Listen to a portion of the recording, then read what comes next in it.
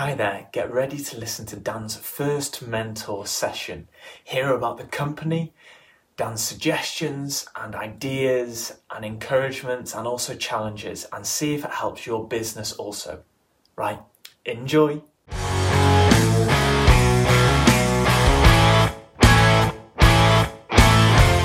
So it'd be great to know a little bit about you, a little bit about your background and your business, and specifically where you want assistance with. I recognize we only have half an hour for this session, so if we don't cover everything, it's completely fine because we've got 4 sessions in total. This can be the first one. So it might be a little bit more just getting to know you, and that's okay. There'll be more kind of usefulness coming up in the next few sessions. So yeah, the floor's all yours. So as a professional, I started as a nurse, and then I ended up working in the call centers. I'm from India. I've lived in this country for, I think it's coming up to my 11th year. And so I moved into the call centers because that was the boom at that time. And then I don't know if this is relevant, but I'm just going with it. So you just know that, like, my kind of journey. If I suppose the point, the reason why I mentioned the nursing thing, and I always do it, though it's not relevant to my current working, it's just to demonstrate that when things don't work or whatever, I'm quite flexible to changing things, because I did a 5-year nursing course, and I was working as an orthopedic,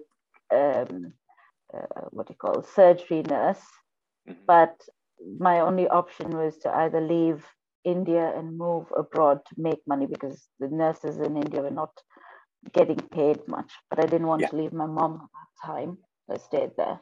So I switched to the call centers, and just tooted along till my late 20s and 30. Just as I was reaching, I had a 30-year moment, and I joined Accenture. I don't know if you've heard of Accenture Consulting. Yes, I have. Yeah. So they had a massive outsourcing thing in India, the call center. So I joined there, and from there, kind of my career kicked off in quality management. I was their quality supervisor for the Asia Pacific area, and kind of grew from there. And then that's when my family, we moved to the UK. But then that meant I had to start again. So it was like I came to this point, but I was fortunate. I got a job at ADT Fire and Security as their quality manager for their contact center.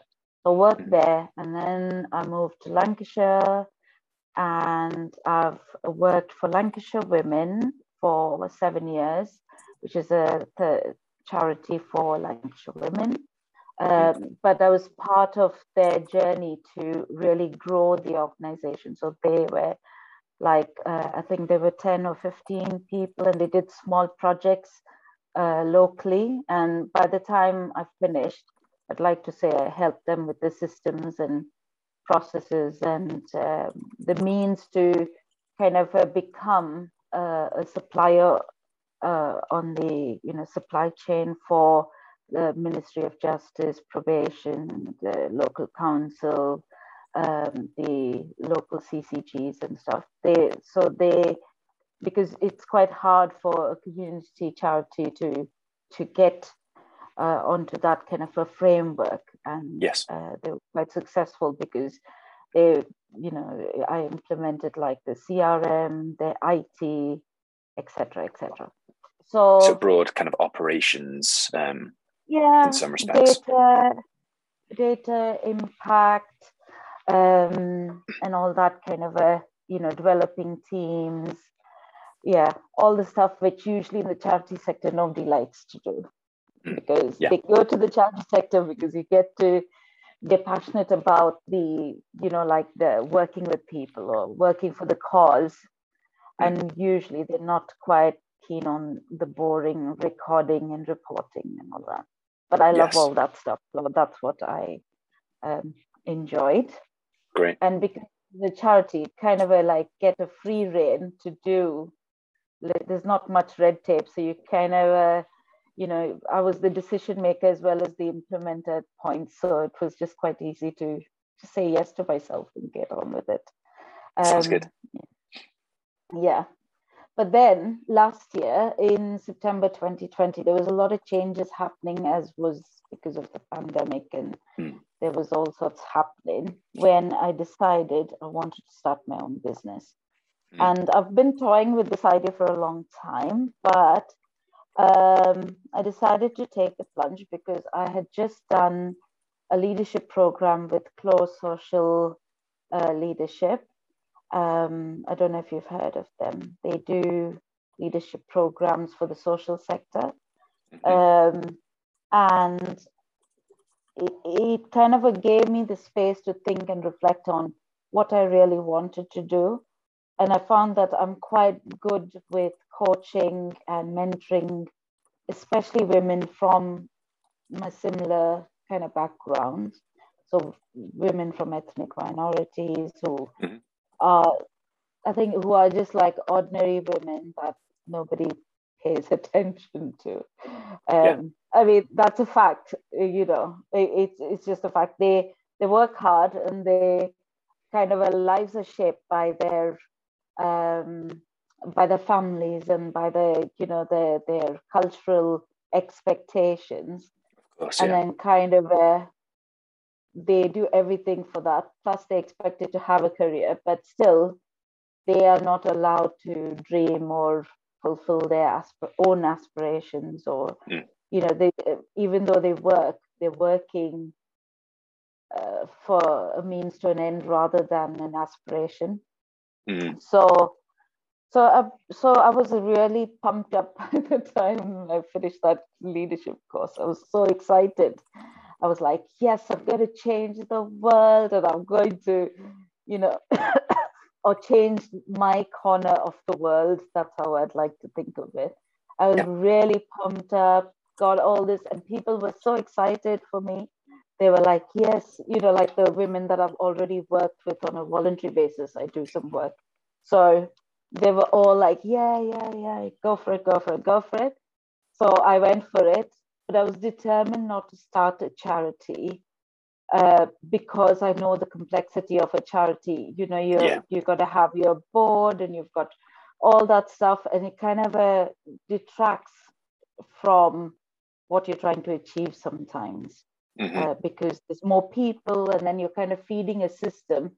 So there's a lot of energy going in feeding the system, and not in the doing. And so I just didn't want to go down that route.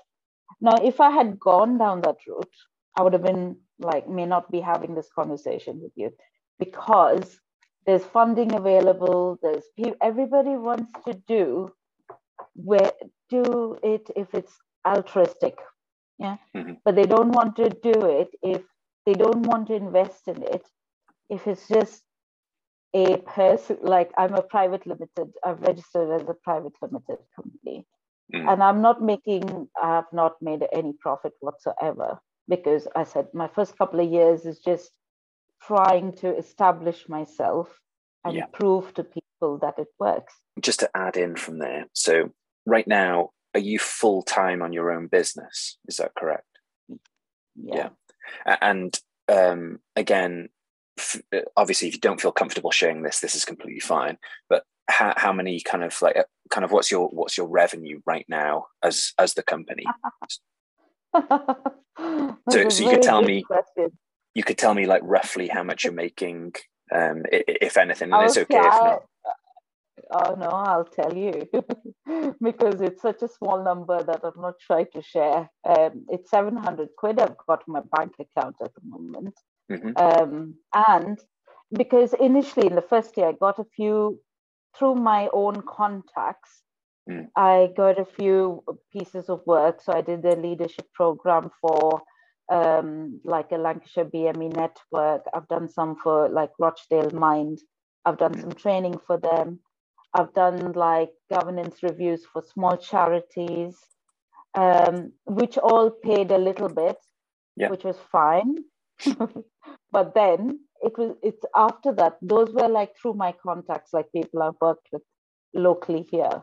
Yeah. But after that, I've, not been able to just get a paying opportunity. People want me to speak if it's free. Yeah.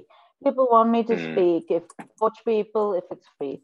The women who want my coaching are women who really can't afford it. And I know they can't because they're on benefits or they're on, they don't have money. So for them, I run what I call like pay what you can kind of a thing.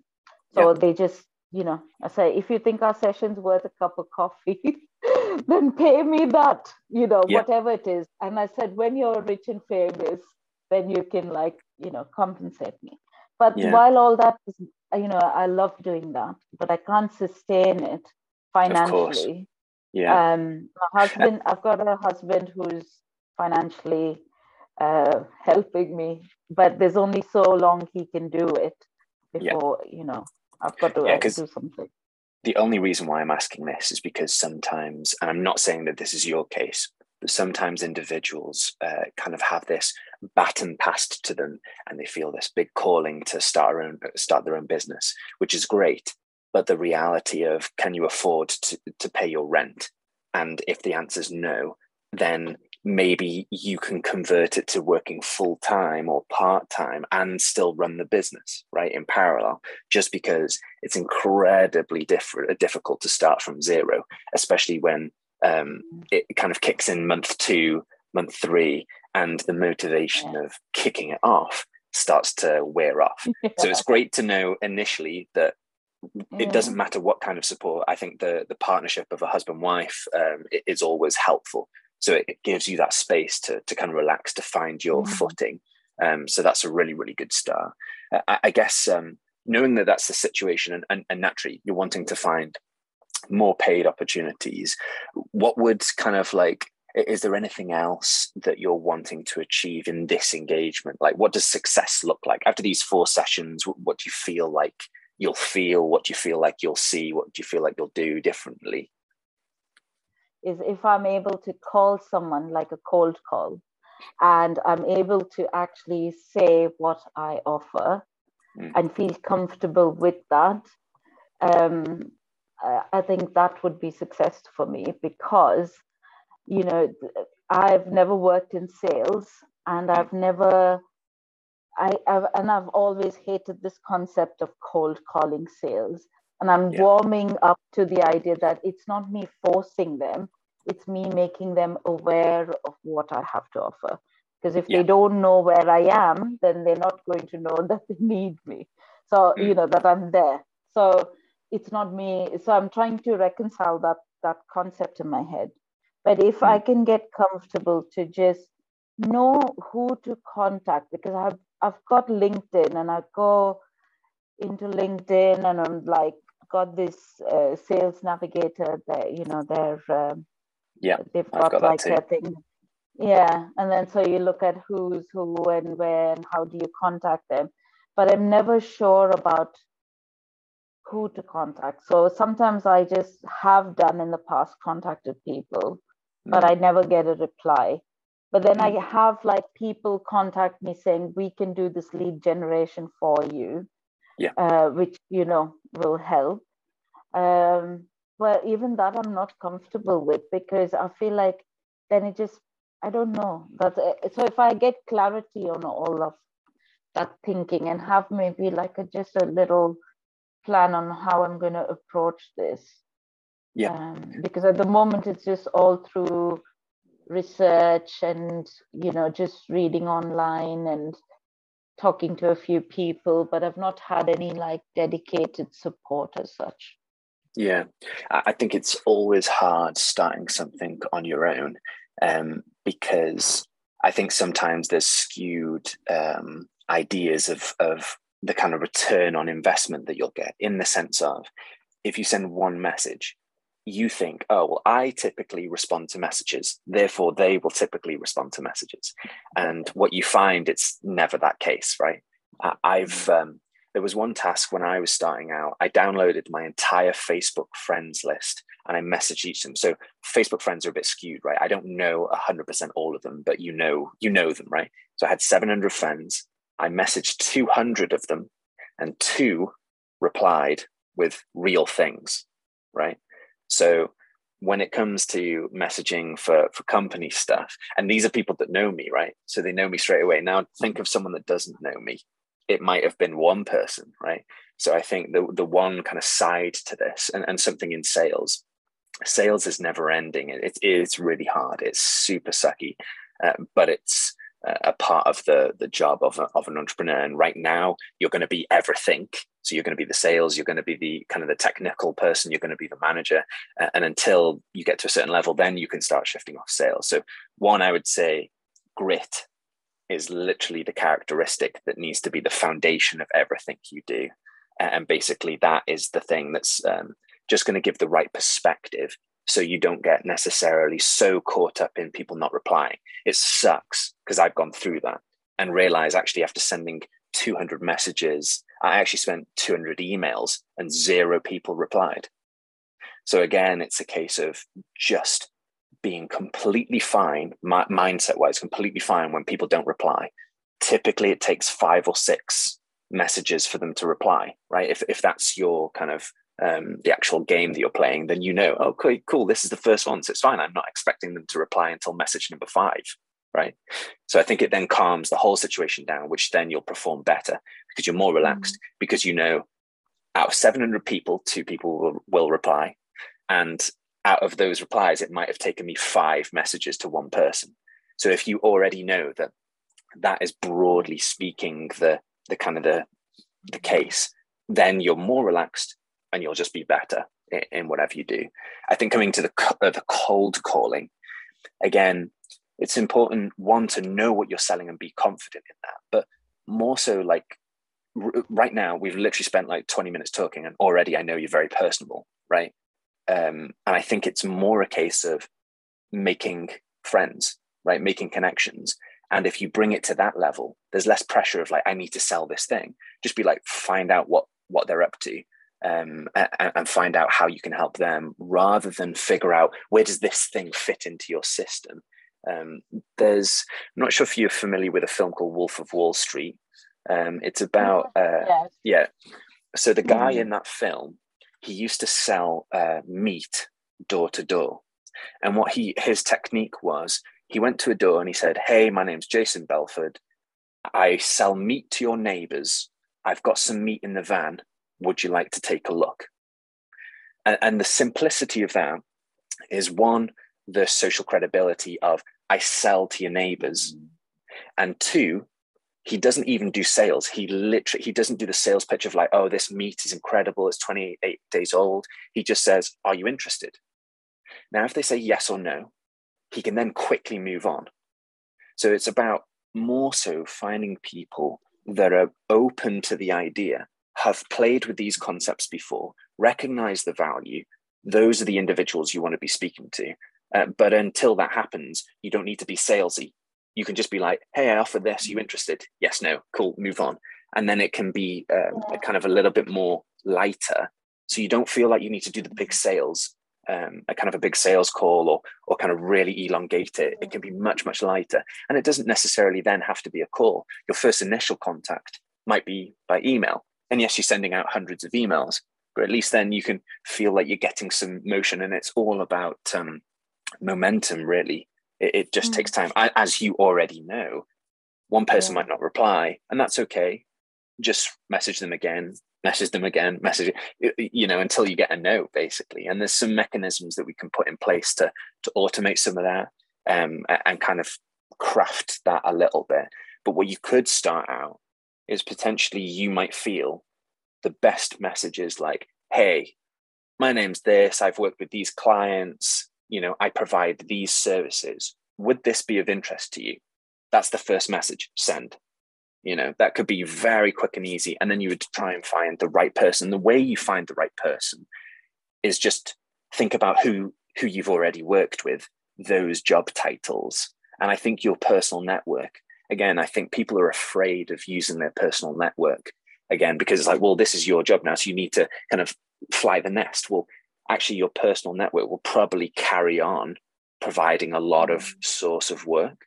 So don't be ashamed to kind of like carry on using that mechanism, because I found that I wanted to do a clean cut between like this new stuff over here and the existing stuff, but it's much easier to get an existing client to do another job with you or another project with you than get a fresh new client. It's just easier. So actually, maybe it's 80-20. So maybe it's not necessarily a case of all of your time and resources are in new work and new clients, but maybe it is a case of building more rapport with who you already have, trying to see if you can jump across departments within the same organization and that stuff as well. What out of those kind of things kind of jump out to you and I think resonate?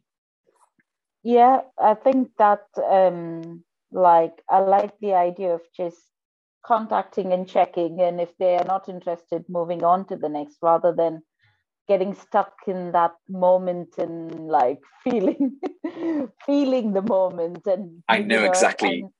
Yeah. Yeah, I know exactly what you mean, because I felt that too, you know.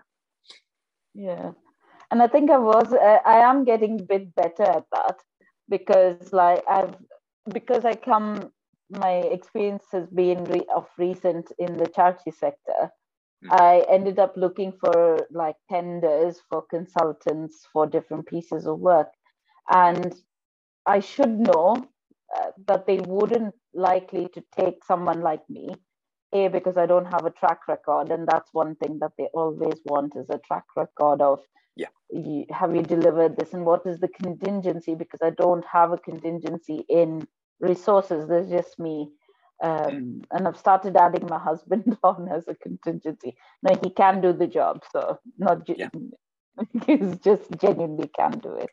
But so I but I know that I don't know why I've spent so much of time, maybe because it was familiar, but I'm still getting rejections from that. And I know I should stay detached, but I don't know, it's something about rejections that really like make you question it, am I doing this? But I know there's no turning back for me. I have to make this work one way or the other. I think rejection is forever difficult. Like it's human. It's human to feel a bit upset and a bit, demotivated. That's literally human. So it's not as if you're like, I'm feeling something that I shouldn't. It's fine. But all it's a case of is over time, it will get lighter, because you just recognize that they're not saying to you personally. They're not saying, that you're not good enough. And I think it's about remembering that, in the same way, when someone asks you, do you want a cup of tea? And you say, no, it fine, cool, I can move on, right? I can serve someone else, So ultimately it's in getting a no, it's helpful, because then you know that you can move on and maybe come back to them in 6 months, So in some ways, it's just a case of framing it in a more positive way. A no is really helpful because it helps you identify where to spend your time, which is again difficult to kind of feel, right? It's difficult to feel. Yeah. Just kind of like, I know these half an hours go quite quickly, but I think kind of two things, just to kind of like wrap up a little bit, would be great to find out. And then what I can do retrospectively is send a couple of book suggestions over. It'd be great to know, like, firstly, how do you like to convey ideas? So do you prefer video? Do you prefer, and like speaking, do you prefer writing? Or do you just prefer like audio only in conveying ideas? And then how do you like taking in ideas? So do you like listening to audiobooks? Do you like reading physical books? Do you like watching YouTube videos? So kind of the two sides. Well, I usually like writing when I convey an idea, only because it gives me time to think, and I'm not like I can frame it properly. But I've never tried, like, maybe I should try some of the stuff you've mentioned, because I was just thinking from the perspective of people who receive my message might receive it in different ways. Yeah. But anyway, yeah. What about taking in information? How do you like taking in information? I like reading. I've got lots of books that I read, but I also like YouTube videos, audiobooks. Podcasts. I try to do a bit of all of them so that I can take in as much as I can. Yeah. Yeah. Yeah, that's completely fine. That's good to know, because basically my preference is I prefer speaking to communicate, and I prefer listening to taking in. So I have some audiobooks that have come to mind just while we've been speaking that might be helpful around sales stuff, and a little bit around kind of the grit idea, because I think the grit idea allows you to kind of overcome the rejection side, just because it gives perspective of, failure really is, you'll never hit failure because it's about giving up, and you're never going to give up because you're going to exhibit grit and continue. So there's a couple of books that have come to mind, and what I'll do is I'll send them over after this, and it'd be great if we can book in next week. So you can use the same Calendly link again, and if you just book another half an hour for next week, we can keep the momentum up. Yeah. Okay. Yeah. Awesome. Well, this is always going to be a context setting meeting, and there'll be more meat on the bone as we speak through the next kind of 3 sessions. But it was really good chatting to you anyway, and hope you enjoy the rest of your day.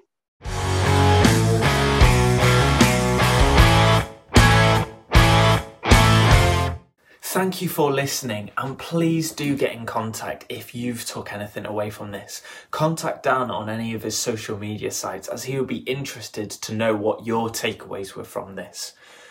Right, enjoy the rest of your day and see you soon.